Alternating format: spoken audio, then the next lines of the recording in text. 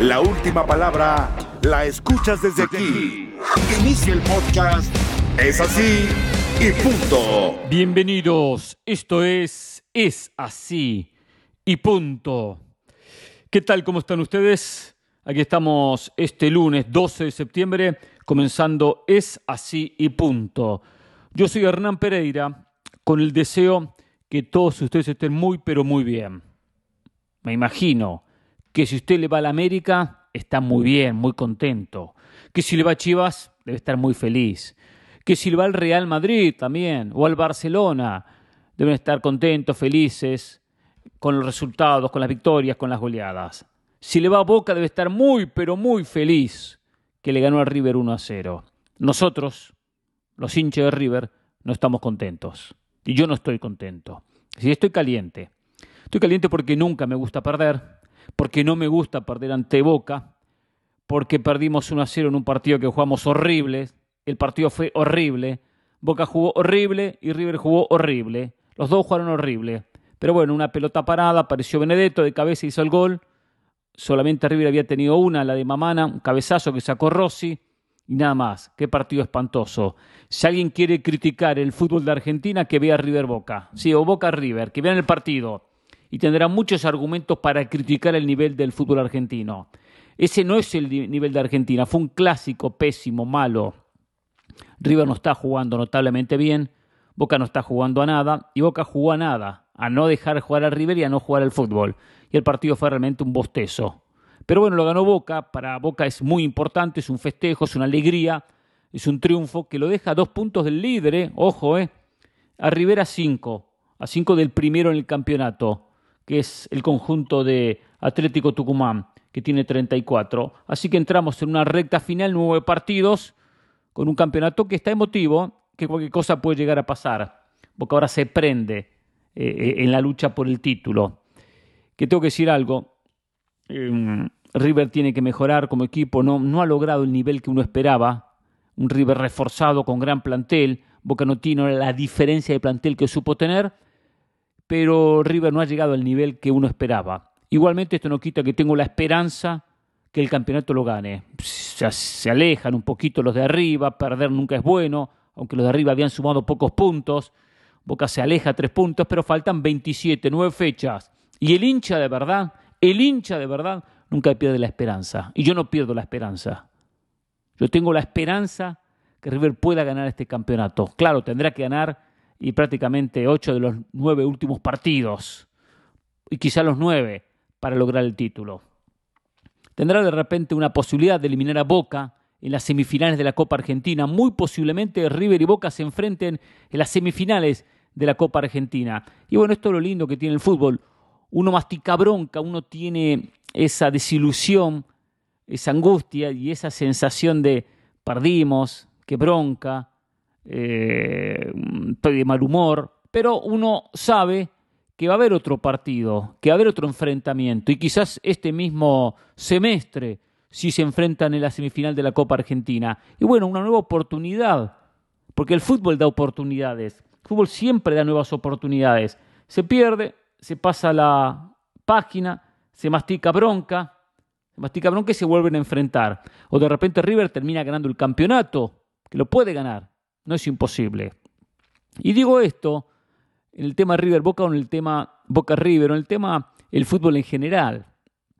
Siempre hay una revancha que no es revancha como tal en muchos casos porque es otro enfrentamiento, es otro torneo, pero sí es una posibilidad de uno tomarse personalmente esa revancha o sacarse esa bronca, esa desilusión, ese trago amargo que uno tiene sabiendo que se puede conseguir un triunfo.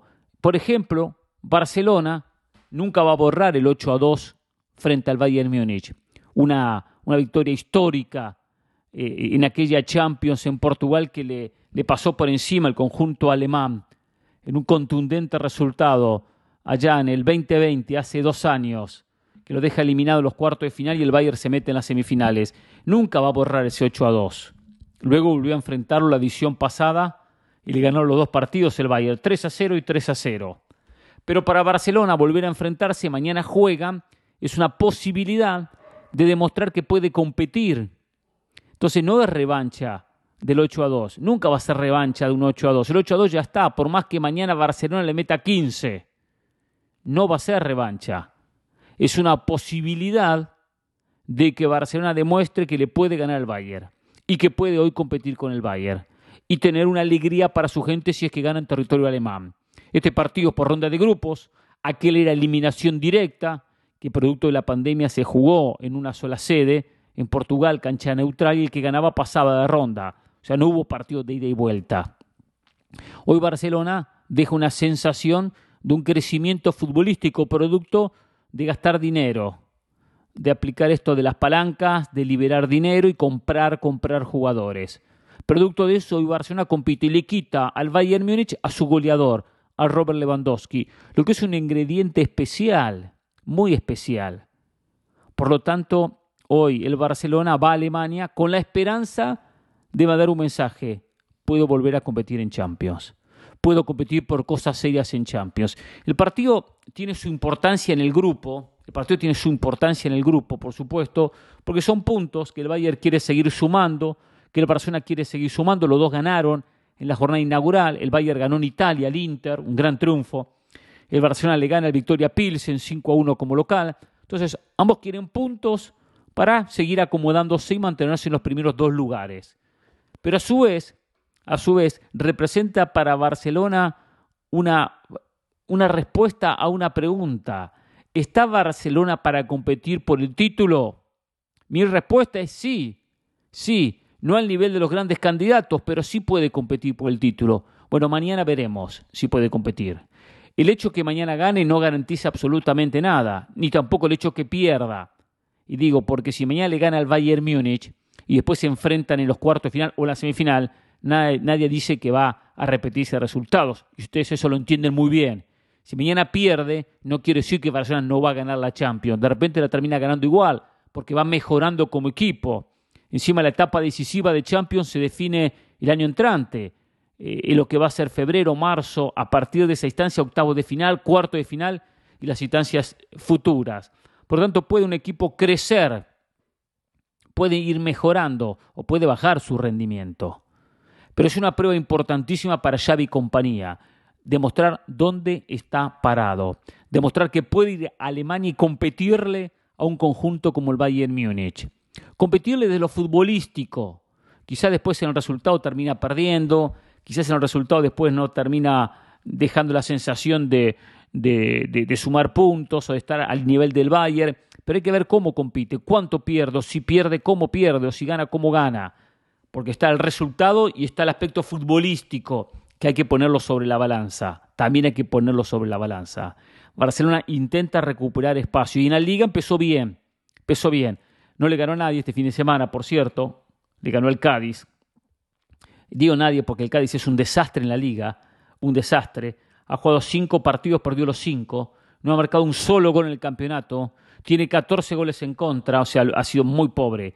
Y este Barcelona con algunos suplentes, sin poner todos titulares, igual se las ingenió para ganarle 4-0 y bueno, y mantenerse ahí, esperando que el Real Madrid pierda puntos a 2 del conjunto merengue, que como siempre, como es constante, tuvo que trabajar el partido contra el Mallorca, perdiéndolo 1-0, gol de Muriqui, y después lo dio vuelta con golazo de Valverde, Vinicius, Rodrigo, Rüdiger, y 4-1 contundente para otros 3 puntos. Esta liga va a tener un puntaje muy alto. Hay una sensación que tanto Real Madrid como Barcelona van a tener puntaje muy alto, van a superar los 80 puntos. El año pasado con 80 y pico un equipo ganaba un campeonato. Van a tener que superar esa marca, van a estar por encima de los 90, muy posiblemente, de la manera que han empezado los dos, ganando y goleando en este arranque. Pero bueno, volviendo a Champions, sí que mañana una empresa difícil. A este Barcelona lo veo compitiendo contra el Bayern, lo veo menos que el Bayern, todavía le falta dar ese salto de calidad, pero lo veo compitiendo con el Bayern, y eso es lo importante, que Xavi pueda demostrar que puede competir contra un candidato al título, independientemente que gane o que empate o que sume puntos o que termine perdiendo. Lo importante es tener un nivel futbolístico que lo acerque al rival. El Bayern es un equipo muy armado, el conjunto de Nagelsmann, pero está dejando algunas dudas en la Bundesliga, deja alguna duda en algún que otro partido. El Barcelona está mucho mejor en el torneo local. Es verdad, hay otras motivaciones, porque el Bayern ya ni motivación tiene por la Bundesliga, donde torneo tras torneo termina ganando sin inconvenientes. Una jornada importante donde el Inter va a estar jugando en República Checa y tiene que ganar la Victoria Pilsen para luchar por ese segundo lugar. Tiene que recuperar de visitante los puntos que perdió en condición de local. En una Champions se enfrentan el Sporting Lisboa contra el Tottenham, dos equipos que ganaron en el debut. Sorprendió que el Sporting fue a Alemania y le ganó al Eintracht Frankfurt 3-0. Tiene que demostrar que no fue casualidad un buen arranque y sumar puntos como local frente al Tottenham. Es decir, que los dos ganadores de la fecha 1 se terminan enfrentando. Y el Olympique de Marsella, que reciba al Eintracht Frankfurt, el equipo francés obligado a ganar como local para prenderse en el campeonato. Y tiene con qué, hay que ver si el Eintracht Frankfurt repite la paupérrima actuación que tuvo ante el Sporting. Hay un partido muy interesante mañana, el Liverpool ante el Ajax.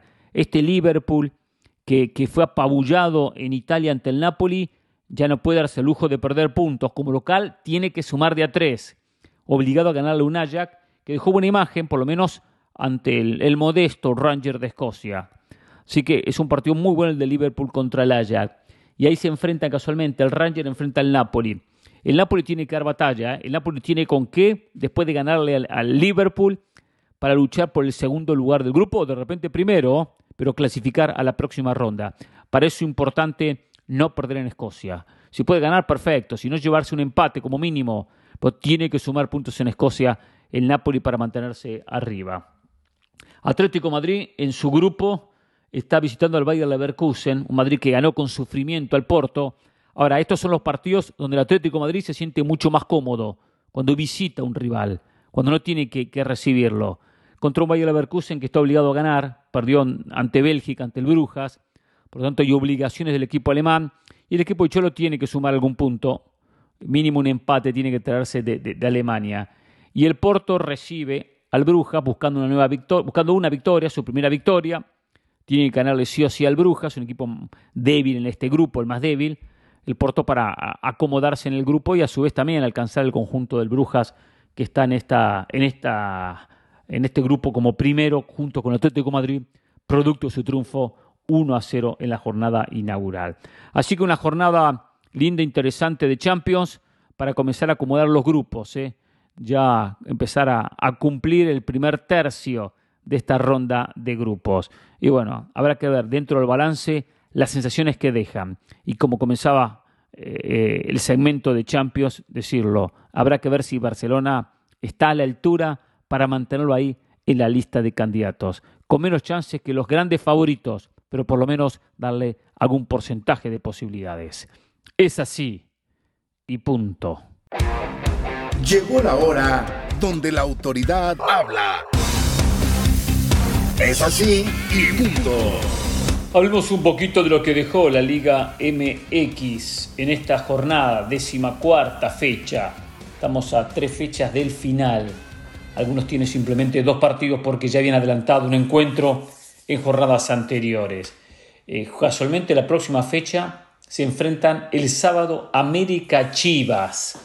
América tiene un partido pendiente el miércoles contra Santos. Chivas tiene un partido pendiente mañana martes contra Tigres, lo cual en cierta manera complica la preparación del clásico. Y Chivas llega con un día más de descanso. América juega el miércoles, jueves, viernes descansa o trabaja muy liviano, por supuesto, y el sábado tiene el partido crucial, el clásico ante el conjunto de Chivas. 2 equipos que llegan muy bien, sin dudas, los 2 llegan muy bien, con sus armas, con sus problemas, con sus virtudes, con un gran plantel que tiene en América, arreglándose Chivas con lo que puede, pero la verdad que llegan los 2 muy bien a este clásico porque han mejorado, porque han levantado, porque están teniendo un momento espectacular. Antes de entrar al tema de la América, un mensaje de nuestro amigo Fabián, acá lo tengo, Fabián Rosas. El otro día hablé de que había partidos donde sentía una ayuda a la América. Y él me escribe, dice: buenas tardes Hernán, espero que hayas visto el penal del tamaño del estadio que le acaban de hacer a Henry Martín. No lo marcaron, con el América perdiendo y en el primer tiempo. Según tus comentarios y tus teorías de conspiración, le están ayudando a la América y es superlíder solo por el arbitraje. Yo nunca dije que era superlíder solo por el arbitraje, seamos claros. No dije que era solo superlíder por el arbitraje o líder, porque no existe más lo del superlíder. Creo que se confirma lo que yo pienso. El arbitraje es malo para bien o para mal. No es justo ensuciar la cancha con comentarios como ese de que está arreglado. Hablemos de fútbol, no de arbitrajes.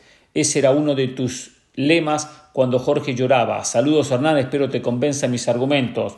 Lo olvidaba. Además le anularon un gol por un fuera de lugar que, claro, que no existe.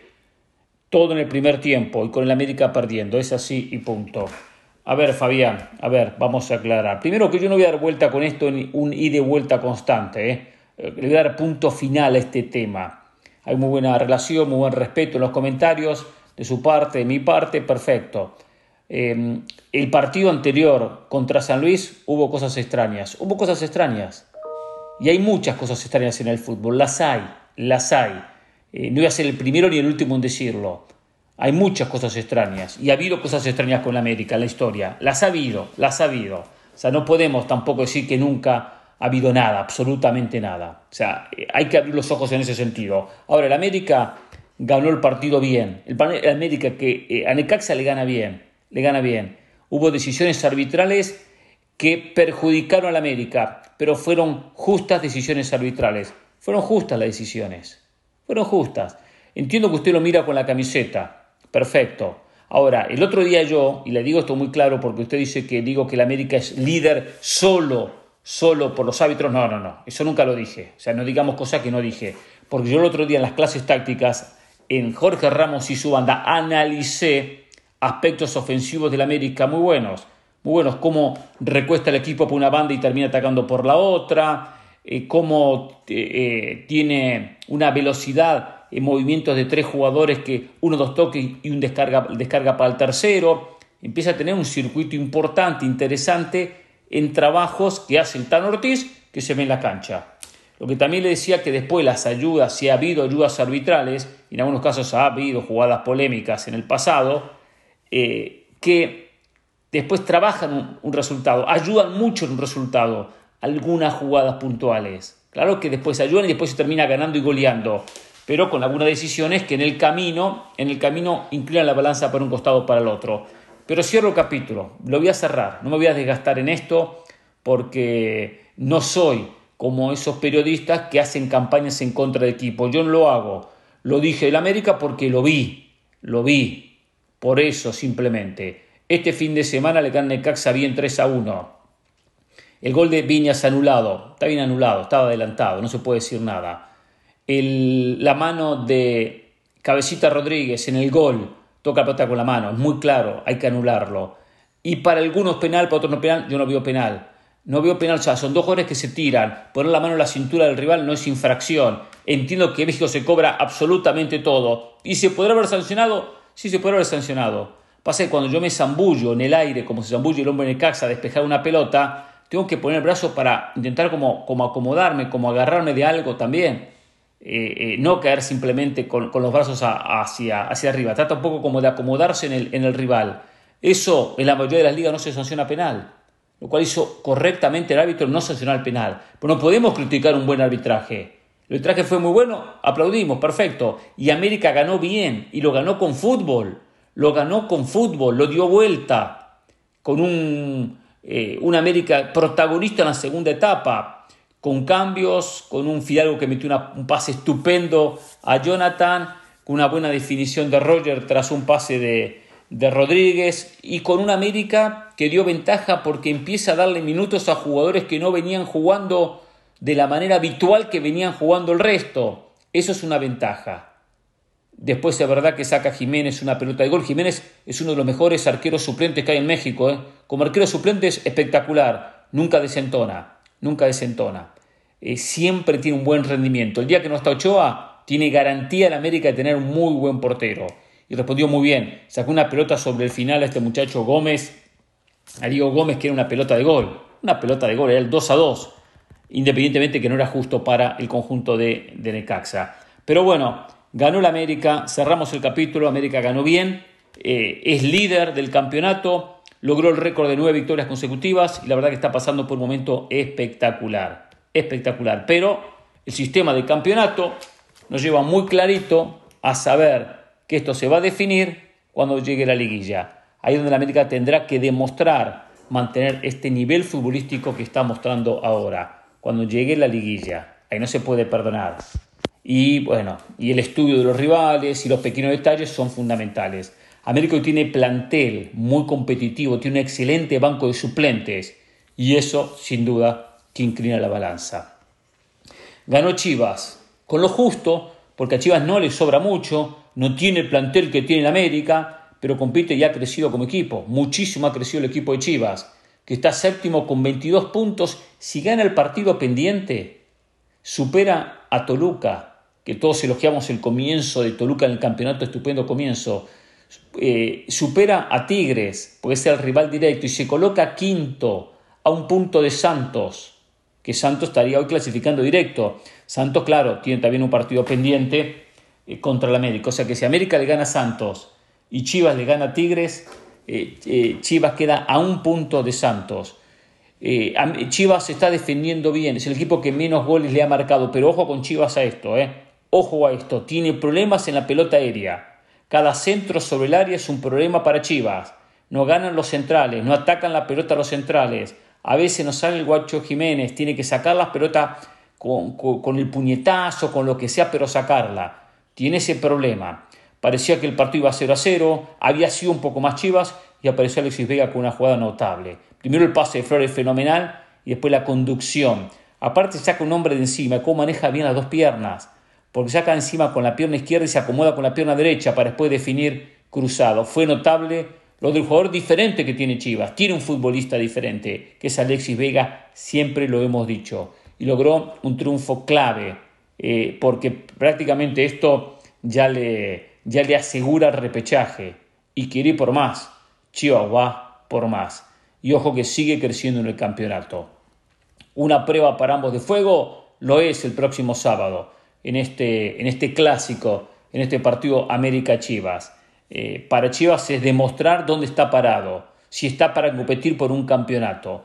Pero que le va a dar pelea a cualquiera en la liguilla o en el repechaje primero, no tengo dudas. Le va a dar pelea a cualquiera. Y todavía tiene hasta una chance de terminar entre los 4 mejores. Difícil, no es fácil para Chivas, no va a ser fácil ganar a Tigres, pero prácticamente uno podría decir que depende de sí mismo. Si gana el resto de los partidos, los 4 partidos restantes, Chivas puede terminar entre los 4 mejores, lo que sería realmente algo espectacular para Chivas y le asegura automáticamente su presencia en la liguilla. En la jornada ganó Monterrey, le gana a Juárez 1-0, sin sobrarle mucho, pero Juárez de local siempre complica. Y Monterrey sigue arriba, un rival durísimo Monterrey, rival durísimo, complicado, un rival bravo para cualquier equipo. Y Monterrey va a ser un equipo que en la liguilla va a ser difícil para cualquiera, sin lugar a dudas. Pierde Tigres como local ante León, un resultado clave para León para meterse en el repechaje. Y Tigres, que no termina el equipo de Miguel Herrera de dar el salto, ese salto de consolidación, ese salto de decir estamos para competir por el título. Le está faltando a Tigres. Igual es un equipo peligrosísimo en la recta final. Empató Toluca con Pumas 2-2, un resultado no bueno para ninguno de los dos. Para Pumas no es bueno el puntito, para nada. Necesitaba ganar, que lo estaba ganando hasta que lo estaba ganando 1-0, hasta que después Meneses en 2 oportunidades da vuelta al partido, con algunos errores, ¿no?, del propio González, que después, termina Julio González convirtiéndose en figura al lograr sobre la hora el empate, el 2-2, que tampoco le viene bien a Nacho Ambriz este empate, porque ha perdido seguridad Toluca, ha perdido confianza, no es el mismo Toluca del comienzo del campeonato. Ganó la máquina cementera 2-0 Mazatlán, con Carneiro como protagonista. Importante ganar. Hoy por diferencia de gol no le alcanza para el repechaje, pero bueno, depende de sí mismo Cruz Azul y puede meterse en el repechaje. Meterse es otra historia. Cruz Azul, si mete en el repechaje, es una historia diferente, y puede ser un dolor de cabeza para cualquier equipo. Y Pachuca despertó a tiempo. Pachuca había tenido un campeonato pasado espectacular. En este campeonato empezó mal, de a poco se fue acomodando. Bueno, está mostrando un nivel bárbaro. Meterle 6 a Tijuana Tijuana era un equipo que venía haciendo buen torneo, se cayó en los últimos partidos Tijuana. Venía jugando muy bien y competía y estaba en los primeros puestos el conjunto de Valiño.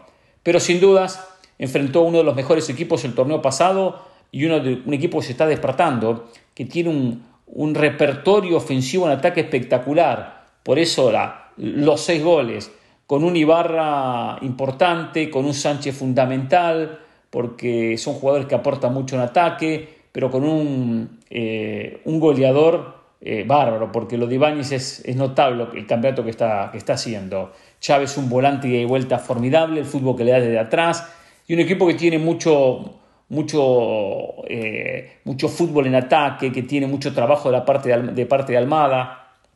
Y bueno, tercero, y es un conjunto que también hay que ponerle fichas a la hora de hablar del campeonato. O sea que estamos cerrando el torneo con un nivel futbolístico excelente de América, muy bueno de Monterrey, muy bueno de Pachuca, un Tigres que no hay que descuidar, un Chivas que se empieza a aprender, un Toluca que se durmió pero puede despertarse en cualquier momento, una Máquina Cementera que está mal pero quiere meterse y si se mete va a ser una complicación para cualquier equipo. Estamos realmente en una muy buena recta final para un campeonato que difícil pronosticar quién se lo va a llevar. Que eso es lo lindo que tiene la Liga MX, como pasa en el campeonato argentino, como pasa en el campeonato brasileño, el Brasileirao. Es difícil muchas veces saber quién lo va a ganar. Independientemente que en el Brasileirao Palmeiras sacó una ventaja de puntos y que solamente lo va a llevar el título. Pues son torneos donde hay mucha paridad, donde no es fácil pronosticar quién se lleva un campeonato.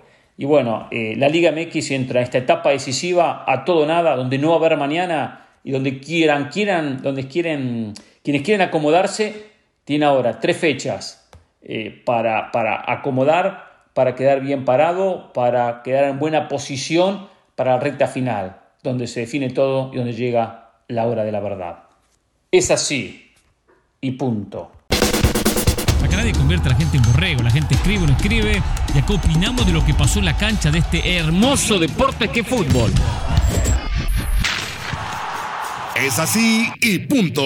Periodismo sin censura. Polémica que te atrapa. Si a usted no le gustan los comentarios, no escuche, está en su libertad de escuchar otra cosa, música, lo que quiera, ¿no? Escucha el podcast en Apple Podcast, Spotify y TuneIn. Es así y punto. A ver, vamos con algunos mensajes. Tengo unos mensajes viejos. Digo viejos en el sentido de que hace un par de días que los recibí. Pero bueno, el viernes como inicio de programa, me fui con la familia a disfrutar. Entonces, tengo algunos atrasados. Dice Marcos, ¿qué tal Pereira? Una pregunta. ¿Usted cree que el Manchester United da ventajas al jugar con Lisandro Martínez como defensa central? Especialmente en la Liga Premier, donde los jugadores son de una estatura considerablemente alta. Gracias y espero que tenga un muy buen fin de semana. Es una ventaja, sí. Es una ventaja tener defensas centrales que no tienen la altura de los defensas centrales que comúnmente uno conoce. Independientemente que es muy buen defensor, Martínez habría que superar el 1,80 m. Comúnmente la mayoría de los defensas superan el 1,80 m. Tiene buen salto Martínez, pero es una ventaja. Estoy totalmente de acuerdo. Un Martínez... Lisandro que puede jugar como volante central, claro, hoy está Casemiro en ese puesto, pero podría ocupar esa posición. José Bilbao, gusto saludarlo de nuevo Hernán y como siempre deseándole lo mejor para usted y su familia.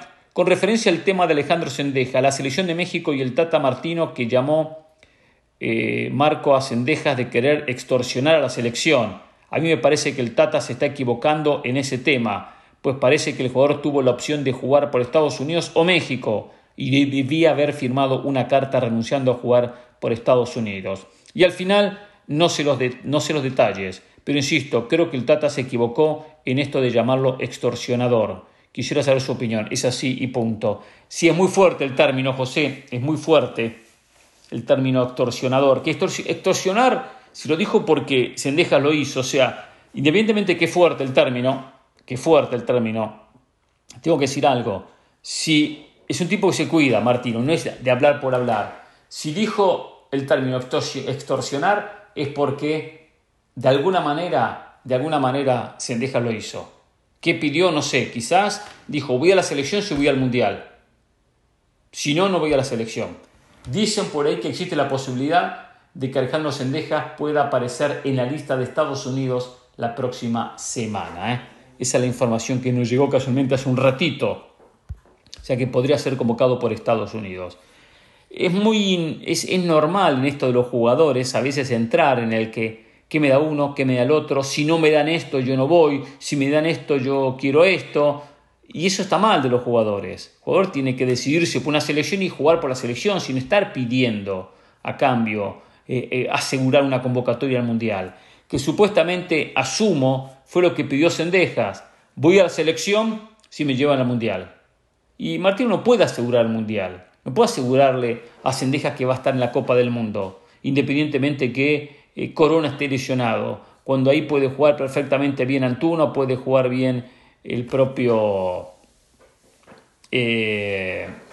Orbelín Pinedo, pueden jugar muchos jugadores, Chucky Lozano, Lainez, tiene opciones en ese puesto, no es que no tiene jugadores. Entonces es muy difícil asegurar la presencia de un futbolista, asegurarle solo por la convocatoria. Seguramente eso fue la extorsión y se equivocó Zendejas.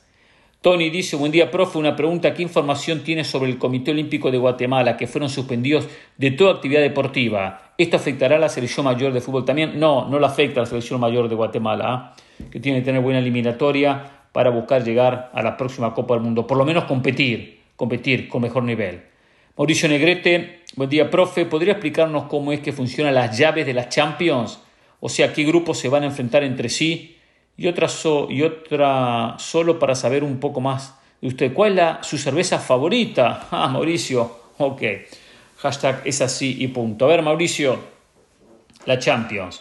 La Champions no tiene enfrentamientos de grupos ya definidos. Es un sorteo. Los primeros se colocan en un bombo y los segundos se colocan en otro bombo. Cada primero va a enfrentar a un segundo en la ronda de octavos de final. Solo, como salvedad, punto importante, ese segundo no puede ser del mismo grupo y tampoco del mismo país. Es decir, que un equipo, por ejemplo, un Real Madrid, gana su grupo, clasifica. Vamos a suponer que Atlético de Madrid terminó segundo en otro grupo. No puede enfrentar al Atlético de Madrid. Barcelona terminó segundo. No puede enfrentar al Barcelona. Y el Shakhtar Donetsk terminó segundo en su grupo. Tampoco puede enfrentar al Shakhtar Donetsk. Estamos descartando ya 3 equipos. Estamos descartando 3. Asumamos que, por ejemplo, el Sevilla termina segundo. Tampoco puede enfrentar al Sevilla. Entonces no enfrenta equipos del país y no enfrenta equipos del mismo grupo. Eso en octavo de final. A partir de cuartos todo es posible. Mi cerveza favorita, no tengo una cerveza favorita. Tomo bastante Corona, soy de tomar Corona, pero no tengo así una que dijera, no, esta es mi cerveza. No soy de tomar grandes cantidades de cerveza, sí tomo de vez en cuando, una, 2, el fin de semana, y no siempre, pero sí, tengo que dar una, comente, cuando voy a un restaurante y pido una cerveza, pido Corona la mayoría de las veces. Demoni Herrera, Hernán, espero puedan comentar sobre las entrevistas de La Puente y Diego Alonso. Son unas joyas de entrevistas para discutir de cara al Mundial. Presentaron tanta información de lo que un técnico se enfrenta a semanas del Mundial. O sea, yo no vi toda la entrevista, vi partes. Por lo que usted comenta, me interesaría verla. Seguramente hay muchas cosas interesantes. Dice Aquiles, Hernán, lo escucho desde el 2010. Porque en un 99% de los casos coincidimos en los partidos o análisis. Usted es serio en su opinión desde Georgia, siempre a tope, es así y punto. Saluda a mis hijos Joshua, José, León, mi esposa Vero, somos panzas verdes. Perfecto, aquí les saludos entonces a Joshua, José, a León y a su esposa Vero, solamente Verónica, saludos a todos ellos. Me alegro que escuchen siempre. Es así y punto. Un abrazo para todos. Sebastián me manda algo de Gallardo y la posibilidad del Sevilla. Yo tengo la sensación que Gallardo disputa su último año como River. Mi sensación es que este es el último año que Gallardo dirige a River. Isidro Carranco, buen día Hernán, es la primera vez que le escribo, solo es para saludarlo, ya que siempre escucho su podcast de Es así y punto. ¿Qué le pareció el clásico River y Boca? Saludos desde León, Guanajuato. Un bodrio, un desastre. Partido pésimo, el River Boca, mal partido, pésimo partido. Danilo Álvarez me manda unos audios, yo no puedo leer, no puedo escuchar audio al aire, no puedo escuchar ahora el audio y responderle, pero sí lo escuché, que está hablando de Cristiano y a su vez mete a Messi. Yo lo que le digo del tema Cristiano y Messi, siempre tenemos que meter a uno y compararlo con el otro, porque esa referencia, Danilo, yo escuché el audio, obviamente no lo puedo leer, o sea, no puedo hacer correr el audio, pero entonces habla de que Cristiano en cualquier momento puede hacer goles, va a ganar confianza y se va a ganar un espacio, y seguramente, pero no por eso tiene que hablar de Messi, empieza a hablar mal de Messi, que la liga, que Messi no hace nada. Messi está haciendo goles, está haciendo asistencias y está aportando lo que puede en un PSG que juega una liga con mucha diferencia sobre los rivales. Está siendo muy bueno lo de Messi. Ahora quieren quitarle mérito a lo de Messi porque Cristiano anda mal. Terminemos de comparar, muchachos. Disfrutemos lo poco que nos queda de Messi y de Cristiano en las canchas. Disfrutemos lo poco que nos queda y terminemos de comparar. No puede ser que hablemos de uno y siempre tenemos que terminar en el otro. Basta. Diego Morán, buen día Hernán, espero que usted no traiga tanta bronca por lo del superclásico. Tengo bronca. River intentó y un empate hubiese sido lo justo, estoy de acuerdo, pero no tuvieron punch. ¿De quién es la responsabilidad de elegir quién tira los tiros de penal? Lo de Chicharito ya es demasiado. 4 o 9 penales es muy bajo. Es tiempo que Greg Bunny solucione este problema. Saludos, Dago. Sí, de acuerdo, Dago. No puede errar tantos penales. Ahora no la picó, pero se lo atajó el arquero y está siendo fundamental. Entonces no puede regalar los penales que está regalando. Patee otro. Tiene que haber un jugador que patea mejor que Chicharito. Tiene que haber. Es bueno que el goleador patee los penales porque le da siempre una motivación extra. El goleador vive del gol, lo ubica bien en la tabla de goleadores. Entonces es bueno, pero es bueno si los convierte. Y ahora perdió confianza Chicharito. Jesús, hola amigo, qué buen juego el de Boca River. No sé qué partido jugó porque no fue buen partido. Boca River, ese sí es un superclásico, no como la porquería que nos venden en México de América y Chivas. No creo que hay que hablar bien de uno para hablar mal del otro. Ese es el tema que muchas veces estamos acostumbrados. Lo de América y Chivas no es una porquería. Y lo de River Boca como partido fue malo. Juan, buenas madrugadas. Hernán, ¿cómo está? Fíjate una pregunta. ¿No te parece que en estos momentos que la Chofi merece ser convocada a la selección mexicana? Una oportunidad más que Héctor Herrera, que está eliminado un pésimo nivel y que anda en conciertos tomando y no se cuida. Yo en estos momentos llevo a la Chofis, es un jugador diferente que puede ayudar a la selección mexicana en vez de Héctor Herrera. ¿Tú qué piensas? No, la Chofis no me convence. Chofis tuvo oportunidades, si bien ahora deja buenas sensaciones en un equipo que anda muy bien, en un Pachuca que anda muy bien. No por eso tenemos que confundirnos y por eso terminar poniéndolo en la selección. Javier López entró al minuto 57 en la victoria de Pachuca 6-1. Cuando entró el partido ya estaba 3-1, o sea, un partido definido. Estaba 3-1, con un equipo que a los pocos minutos recibe el cuarto y ya baja la persiana, o sea, baja la cortina de Tijuana. No quiere saber nada. Todavía no se ganó un puesto en el Pachuca, la Chofis López. Que se gane un puesto en el Pachuca para pensar la selección. Y lo de Herrera, hay mucha mala leche en el tema Herrera, porque fue un concierto. Se dejó engatusar, o se dejó engañar, o se dejó manosear por el cantante que lo llamó, quizás para hacerse más conocido y famoso, y le dio de tomar. Tendrá que haber dicho, no tomo, tendrá que haber parado ahí. Ahora, está bien que tome, no está bien, pero todos los jugadores toman. Tampoco es que está prohibido tomarse una botella de cerveza o tomarse un vino, no es prohibido. No es que los jugadores no pueden tomar una cerveza, no pueden tomar un vaso de vino. Aquí pasó que estaba en un concierto y todo se magnifica y se graba el video y se pone en otra situación. Pero no hablemos mal de un Herrera que ha hecho una carrera espectacular. Herrera tiene un comportamiento bárbaro, entonces ahora no podemos usar todo lo de Herrera simplemente porque salió un video. No, ha sido un jugador con una intachable carrera y hoy Herrera tiene que estar en la selección. Aparte, lo que le aporta a Herrera no le aporta a la Chofis. La Chofis le puede aportar fútbol en los últimos metros. Herrera le aporta en toda la cancha, es un volante de ida y vuelta que ni el puesto se puede comparar. No se la agarren contra Herrera, no se la agarren contra Guardado. En el Mundial es muy importante la experiencia. Y este futbolista tiene mucha experiencia. César Méndez, hola, buenas noches. Hernán Pereira, no puedo creer de verdad lo que dijo José del Valle. Una locura lo que dijo, que Luka Modric es mejor que Andrés Iniesta. Es una mentira, Andrés Iniesta es mejor jugador y tenía más magia que Luka Modric. Me gustaría que le tocaras ese tema el lunes y explícale a José del Valle que no puede decir esas locuras al aire, y mucho menos en vivo y en el programa Jorge Ramos y su banda. A ver, César, estoy de acuerdo con usted que Iniesta es más jugador que Luka Modric, pero no es una amplia ventaja, No es una ventaja muy amplia, porque son dos jugadorazos. Iniesta en su carrera le costó destacarse. Se destaca en el Barcelona con Xavi, con Messi, con Busquets. Ahí da el salto de calidad y tiene un cierre de temporada, un cierre de carrera, podríamos decir, bárbaro, formidable. Ahora, no está muy lejos de Luka Modric.